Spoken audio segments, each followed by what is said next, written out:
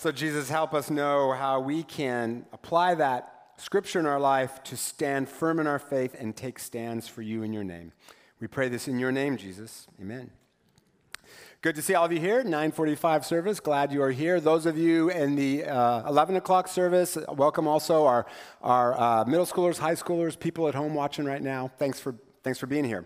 I remember coming home from seminary one year for summer break, and in the airport, I put my bags down right in front of one of those carts, you know, where you get the little machine, you get the cart, you pay the money, you get the cart for your luggage. I put it down right in front of it, didn't notice that I'd done that, and this older woman couldn't get her cart out. And she just laid into me. I can't get my cart out. I lost my dollar because of you. You're a very rude young man. You're what's wrong with this country, right? Just like on and on and on. And I said, I'm sorry, I didn't notice. I'm sorry, here, let me get you a new cart. And she said, I don't want your money, you hippie. Like, who uses that word, right?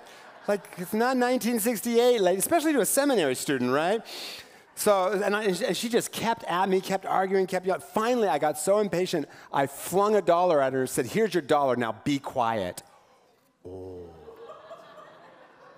Do you think that was wrong? I was coming home from seminary where I was studying to be a pastor.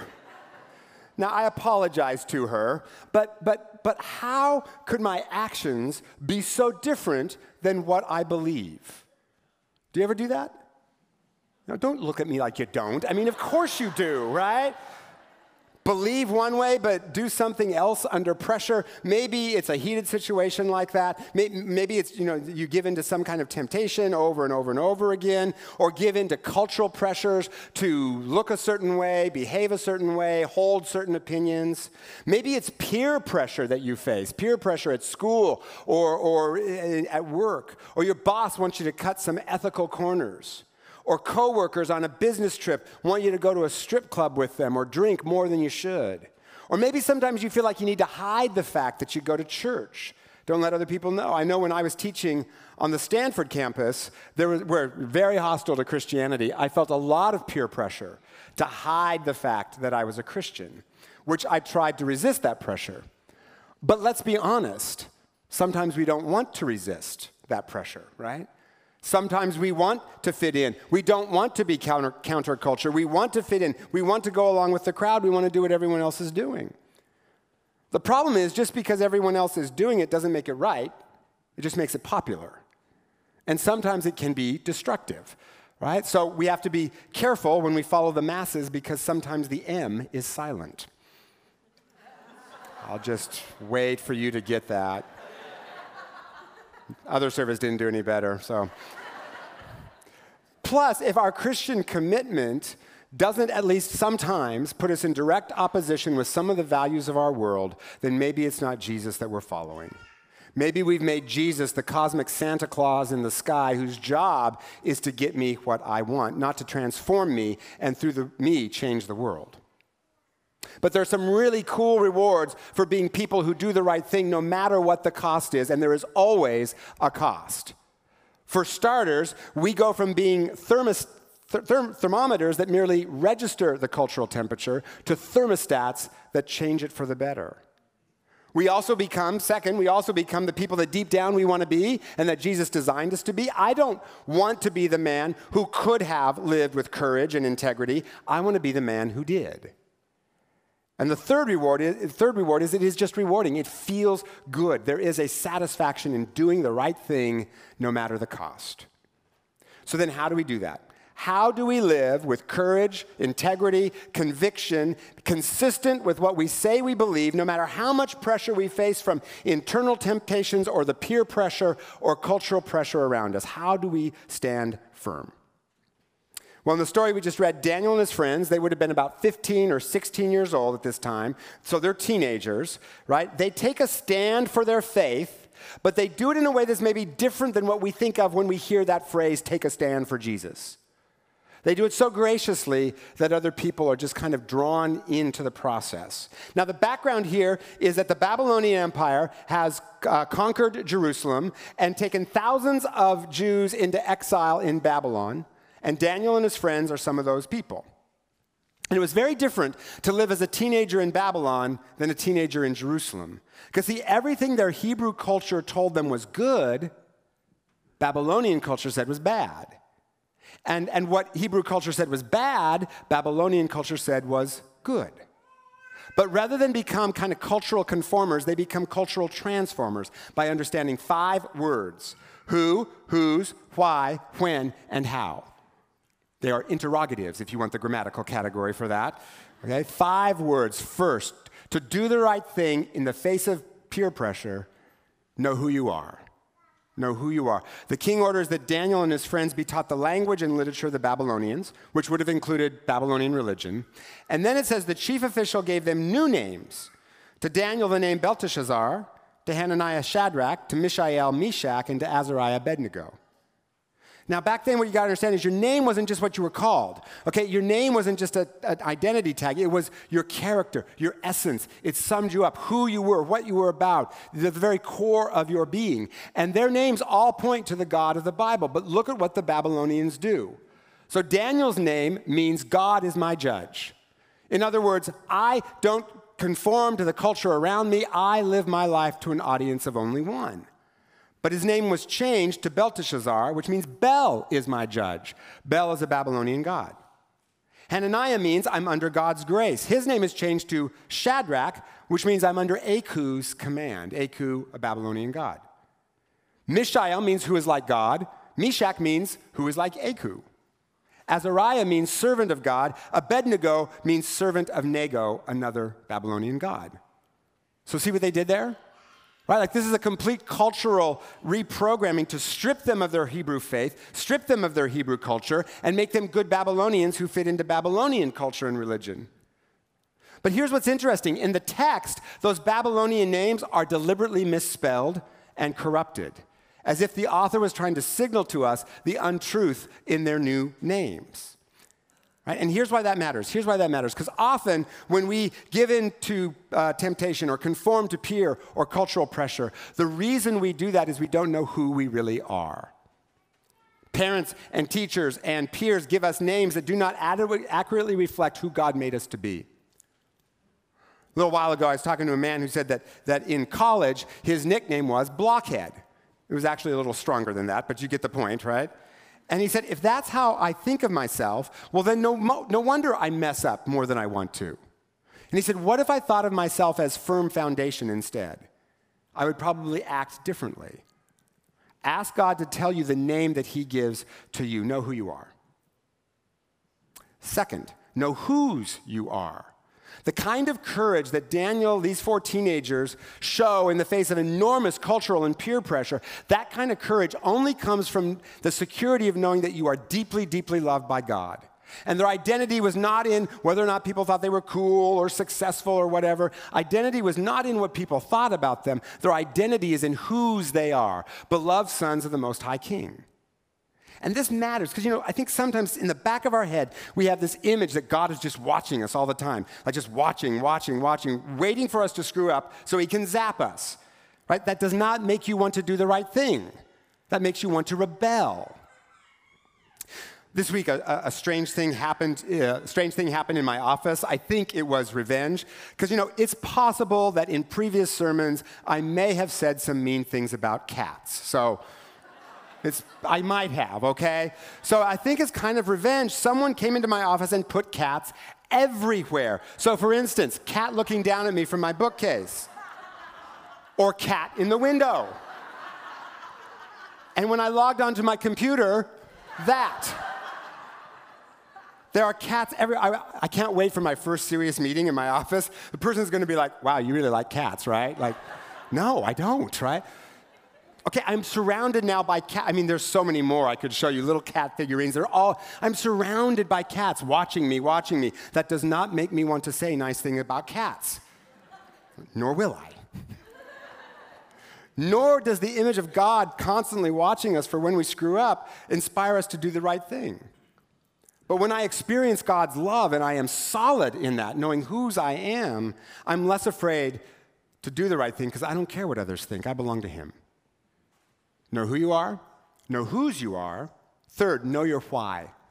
Know your why. Why are you alive? As part of these teenagers' brainwashing process, the king gave them food from his table. And the text says, but Daniel resolved not to defile himself with the royal food and wine. So he's going to take a stand on this, the food, for his faith. But he knows, the guard says to him, you can't do that because if you end up skinnier than everyone else, the king is going to have my head. Daniel understands that, so he says, please test your servant for 10 days. Give us nothing but vegetables to eat, then compare our appearance with that of the other young men, which they do. And Daniel and friends end up looking better, healthier than everyone else. And the big question commentators wonder is why? Why does he take the stand on the food thing and not on all the other things? Why? And last week I gave you some reasons for that, some answers to this same text, to that question. Let me give you one more that I didn't give last week. If Daniel and friends eat the king's food and end up being healthy and strong, who gets the credit? The king. But if they refuse the king's food and rely on God to make them healthy and strong, now who gets the credit? God. Daniel knows his why. Why is he alive?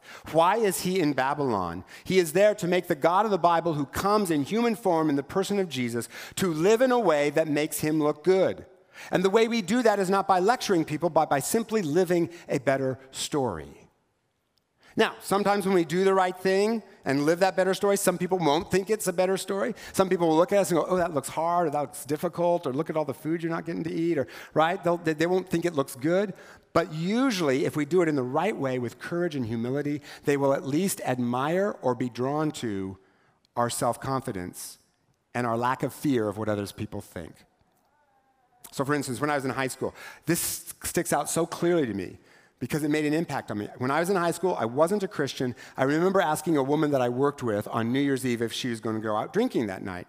And she said, no, not my cup of tea. Seems like a really good way to ruin an otherwise really fun night. You know, you throw up and then you wake up with a headache. Not my thing. So my friends and I were going to go miniature golfing, then we're going to do a midnight bike ride, and she listed all these activities, none of which sounded fun to me at all. But her calm confidence, without a hint of judgmentalism, made me wonder, how do I get that secure in myself? How do I get what you have? You don't worry what other people think about you. You're not caving into peer pressure the way I always cave into peer pressure. How did you get that self-confident? It made me want what she had, and I knew she was a Christian, and that went into my memory bank. Like, wow, that's different. I also thought she had a point about the throwing up thing, so, like, you're right. Why do we do that, right? Our why is not to be Jesus' religious enforcers who chastise people when they do the wrong thing. That's not what it means to take a stand for Jesus. That's what it means to be a jerk, all right? Our why is to live in a way that makes Jesus look good. Who, whose, why, next, know when. When to take a stand and maybe when not to. One of the most remarkable things about this passage is the extent to which Daniel and his friends will go to accommodate and conform to the culture around them. They submit to religious indoctrination, name changes without protest, right? What they are is they're wise. They're picking their battles carefully. And they pick the battle that you and I might not pick, this whole food thing, right? I wouldn't have picked that battle. I'd have been, like, wow, this exile kind of sucks, but the food here is amazing, right? But see, they understand that food, which looks pretty innocent, is actually the most dangerous thing in the whole program. Because see, the king is trying to get them addicted to Babylonian luxuries. Give them enough Babylonian luxuries, and pretty soon they'll be saying, you know what, this exile thing is not so bad. I kind of like it here. Name changes they can ignore. Right? I know my name. Call me what you want. I know my real name. Even the indoctrination program, right? Look, having taught all those years in college, I know students are more than capable of figuring out what the teacher wants to hear and spitting it back on the answer on the test without ever agreeing with the teacher, right? When my daughter was in first grade, for Martin Luther King Day, they had to draw a picture that represented their dream, and she drew this picture and wrote on it, "My dream is that everyone would love each other and not fight." She brought it home, she showed it to us, and we're like, "Oh, sweetheart, that's so nice. Very good, honey, very good." She said, "Yeah, but that's not my real dream. My real dream is to be a princess so everyone has to do what I say." Teachers' lessons can be ignored, right? And just by the way, yesterday, we dropped that same daughter. We dropped her off at college yesterday. I did not like that at all. It's like, oh no, we got to say goodbye, right? The last thing I said to her roommates was, take care of my baby for me, right? I'm sure that her roommates were like, Holly, your dad needs to get a grip, right? My wife, on the other hand, is just fine. We got in the car and she said, what should we do to celebrate? So, see, the thing is actually, the food thing that Daniel's dealing with here, that food thing is actually the deepest issue he faces because it could addict him to Babylonian culture, which was not all bad. Babylonian culture wasn't all bad. It's not bad to have nice food. But as I said last week, the devil doesn't always tempt us to do something bad, but to be overly attached to something good. So often we think taking a stand for Jesus involves some big ethical issue, and sometimes it does. But the more dangerous ways we cave to the culture and peer pressure, we don't even know we're doing it because we have accepted our culture's definition of what is good. Remember, what Hebrew culture said was bad, Babylonian culture said was good, and vice versa. Over the centuries, Christians have been very vocal about things like sexual morality issues, and those are important and they matter. But often we have neglected the things that actually the Bible talks about more, like caring for the poor, fighting racism, materialism, pride, and all of that. As parents, we sometimes worry more about what college our kids are going to go to or whether they make the select soccer team than we do about whether or not they love Jesus. And we don't even blink because we have accepted our culture's definition of what is good. And many of those things are good. They are good, unless we become overly attached to them to the neglect of God's better things. Be wise in the battles we pick, and make sure we are majoring on the things that God majors on. Who, whose, why, when, and finally, how. For most people who don't go to church, their image of Christians, quote, taking a stand for Jesus, involves Christians yelling at everyone and judging everyone around them. But notice how Daniel does this. He says to the guard says, man, if you end up skinnier, right, like I'm going to die, right? Daniel gets that. Okay, you got a real pressure here. So he says to the guard, please test your servants for 10 days. Please. He asks permission. He's honoring them. And he says, feed me only vegetables. So here's the question. Who bears the burden for Daniel's faith commitment? Daniel. Like, he doesn't demand that everyone else eat the vegetables, right? He didn't demand that the public schools offer vegetables in the cafeteria.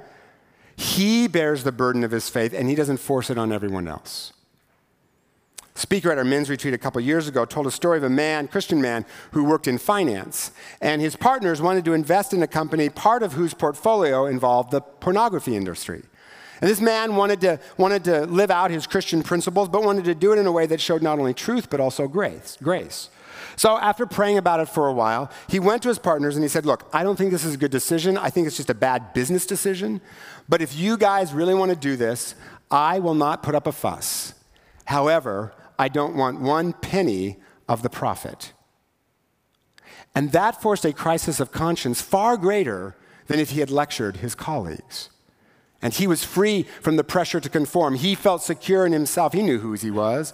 Free to be the man that he wants to be and to live with integrity and passion and purpose. But he bore the burden of his faith commitment. He didn't make everyone else do the same thing. And notice he had a gracious way of putting it that he had thought out in advance. Because, when the pressure is on, in that heat of the moment, it is hard to figure out a gracious way out of certain situations, right? So maybe think it up in advance. If you're going to be pressured to drink when you shouldn't or cut ethical corners, what's your line? What's your gracious way out that you think up in advance so it's ready to go? The other thing about Daniel here is he doesn't make the culture the enemy. And I fear sometimes in my preaching, it makes it sound like the culture is the enemy, and I don't want to do that, right? There are things in our culture that need healing, in every culture, right? But the culture is not our enemy. The enemy is our enemy. The culture is not our enemy. And when it comes to culture, we can be like bees. Bees don't go to every single flower, but they go to a lot, right? And there are so many good things in our culture that we can take from, but we have to be discerning. And it's going to be different for each one of us. That movie that maybe you can see, I shouldn't see because it's going to put images in my head I don't need. One person can have that glass of wine with dinner, but someone with an alcohol problem probably shouldn't. It's going to be different for all of us. I have a friend who writes a column for the New York Times, which he has to submit to an editor for a review. And one time his editor sent back one of his columns all marked up, and at the top, the editor said, "This column reads like a sermon, and I mean that in the worst possible sense of the word." Oh. But that's how our culture views us. Sermonizing, right? Sermonizing in the worst possible sense of the word. We think that unless we let people know we disapprove of their lifestyle, that somehow we've compromised our faith. No. Jesus partied with prostitutes and terrorists. The only people Jesus ever yelled at, the only people Jesus ever criticized, the only people Jesus ever yelled at were who? Religious people. Let that sink in. He only yelled, religious people get on his nerves, right? He only yelled at religious people because they value precepts over people. We don't need to go around letting people know we disapprove of their lifestyle. Newsflash, they already know that. What they don't know is, do we love them? And does Jesus love them? Who, whose, why, when, and how? So where might God be calling you to take a stand in a gracious way? Simply by living a different story that is more compelling. And what are some gracious lines you can think of in advance to get out of certain peer pressure situations you may face even this week, at school or work? And will you ask God to help you experience his love, and then keep your eyes open for the reminders he's going to give you that he loves you? Maybe it's something someone says, line in a song, something goes unexpectedly well. Because it is his love is what gives us true courage. His love is what makes us brave. A friend of mine told me about a woman he knows named Sarah who lives in a neighborhood, a lot of gangs, a lot of violence, a lot of drug activity. And Sarah's had a rough life. By 14, she'd already had her first kid. And by the time she was 20, she had 5 kids, all from different dads. She was a single mom in a dangerous neighborhood. But then some people helped her experience Jesus' love. They didn't lecture her on her lifestyle or anything like that. They just helped her experience Jesus' love. There's a lot of ways we can do that. Take someone to coffee, invite him in family outings. And over time, Sarah experienced this love, and she made Jesus her leader and her forgiver. And Sarah took Jesus at his word. When he said he loved her no matter what, she believed him. And she experienced that love because she took him at his word, right? And out of that confidence, she started telling her friends about Jesus, not caring if they thought she was weird. She knew who she was. And some of those friends started following Jesus, and then they started meeting in her house, and pretty soon they had formed a church. And Sarah is the pastor of this church. Well, one night Sarah saw one of the most infamous drug lords in the neighborhood sitting in his car supervising the pushers that were on the street. And she got in his car and told him about Jesus' love and said, he loves you. And she said, and I think he might have a better way for you than this. I mean, do you really want to raise your son in this kind of an environment? I think Jesus has something better. And the drug lord said, you're right. And so he started to leave his 3-year-old son with Sarah on weekends, which is his busiest time. And then another drug lord heard about this and asked Sarah to do the same, and then a third, right? And Sarah has become a mother to these 3 kids, plus her own 5. And they call her mom, and she's helping them believe that there is more to life than the culture of death that they were born into. And some people in her neighborhood are coming to Jesus and changing life in the way they're living their life, and some people in that neighborhood aren't. But those kids are getting a vision of a bigger life. That's how you take a stand for Jesus. Sarah is changing culture, not by yelling at it, but by simply living a more compelling story, making new and better and more culture. Folks don't need to be constantly told they're messing up. They know that. They'll convict themselves, because the darker things get in this weird world of ours, the brighter the light is going to shine. Sarah knows who she is, healer of brokenness. She knows whose she is, daughter of the Most High King. Knows her why, to bring dead people back to life. Knows when and how to take a stand with truth and grace and humility. That's how you take a stand for Jesus. So where might you be called this week to do the right thing, even if it costs you? Do the right thing at school or work or neighborhood or wherever you are, and ask Jesus to help you do that. Because here's the thing, the bottom line on this is it's hard to do, but it is so rewarding. It is so rewarding to be the person deep down we want to be and that Jesus designed us to be. And it just gives us joy, and it gives other people joy as well. Let me close with a video of a tennis player named Jack Sock, who had a refreshing moment of integrity in a recent tennis match.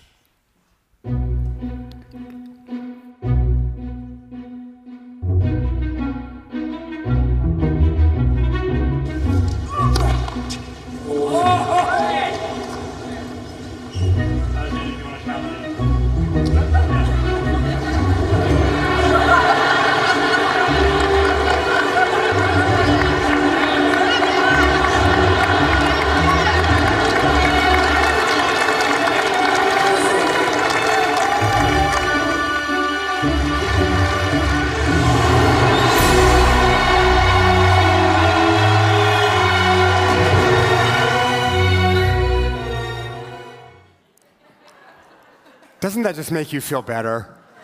Doesn't that just feel, it's just refreshing to do the right thing. It just gives joy to yourself, to the people around you. It just feels good to do the right thing. And you know what? You're the person to do it this week. You are the person to do that this week where you live, work, play, or learn. You, not someone else, you, because God has called you. He has equipped you. He has saved you. He has transformed you. He is making you new. You are a son. You are a daughter of the Most High King. And no matter what anyone else thinks about you, you are secure in the fact that he thinks you are amazing. He thought of you. He fought for you. He sought you. He bought you with his blood. You are redeemed, renewed, restored, revived, and he makes you everything that he designed you to be. And he sends me and he sends you to live a different story that sets people free. That's what it means to take a stand for Jesus.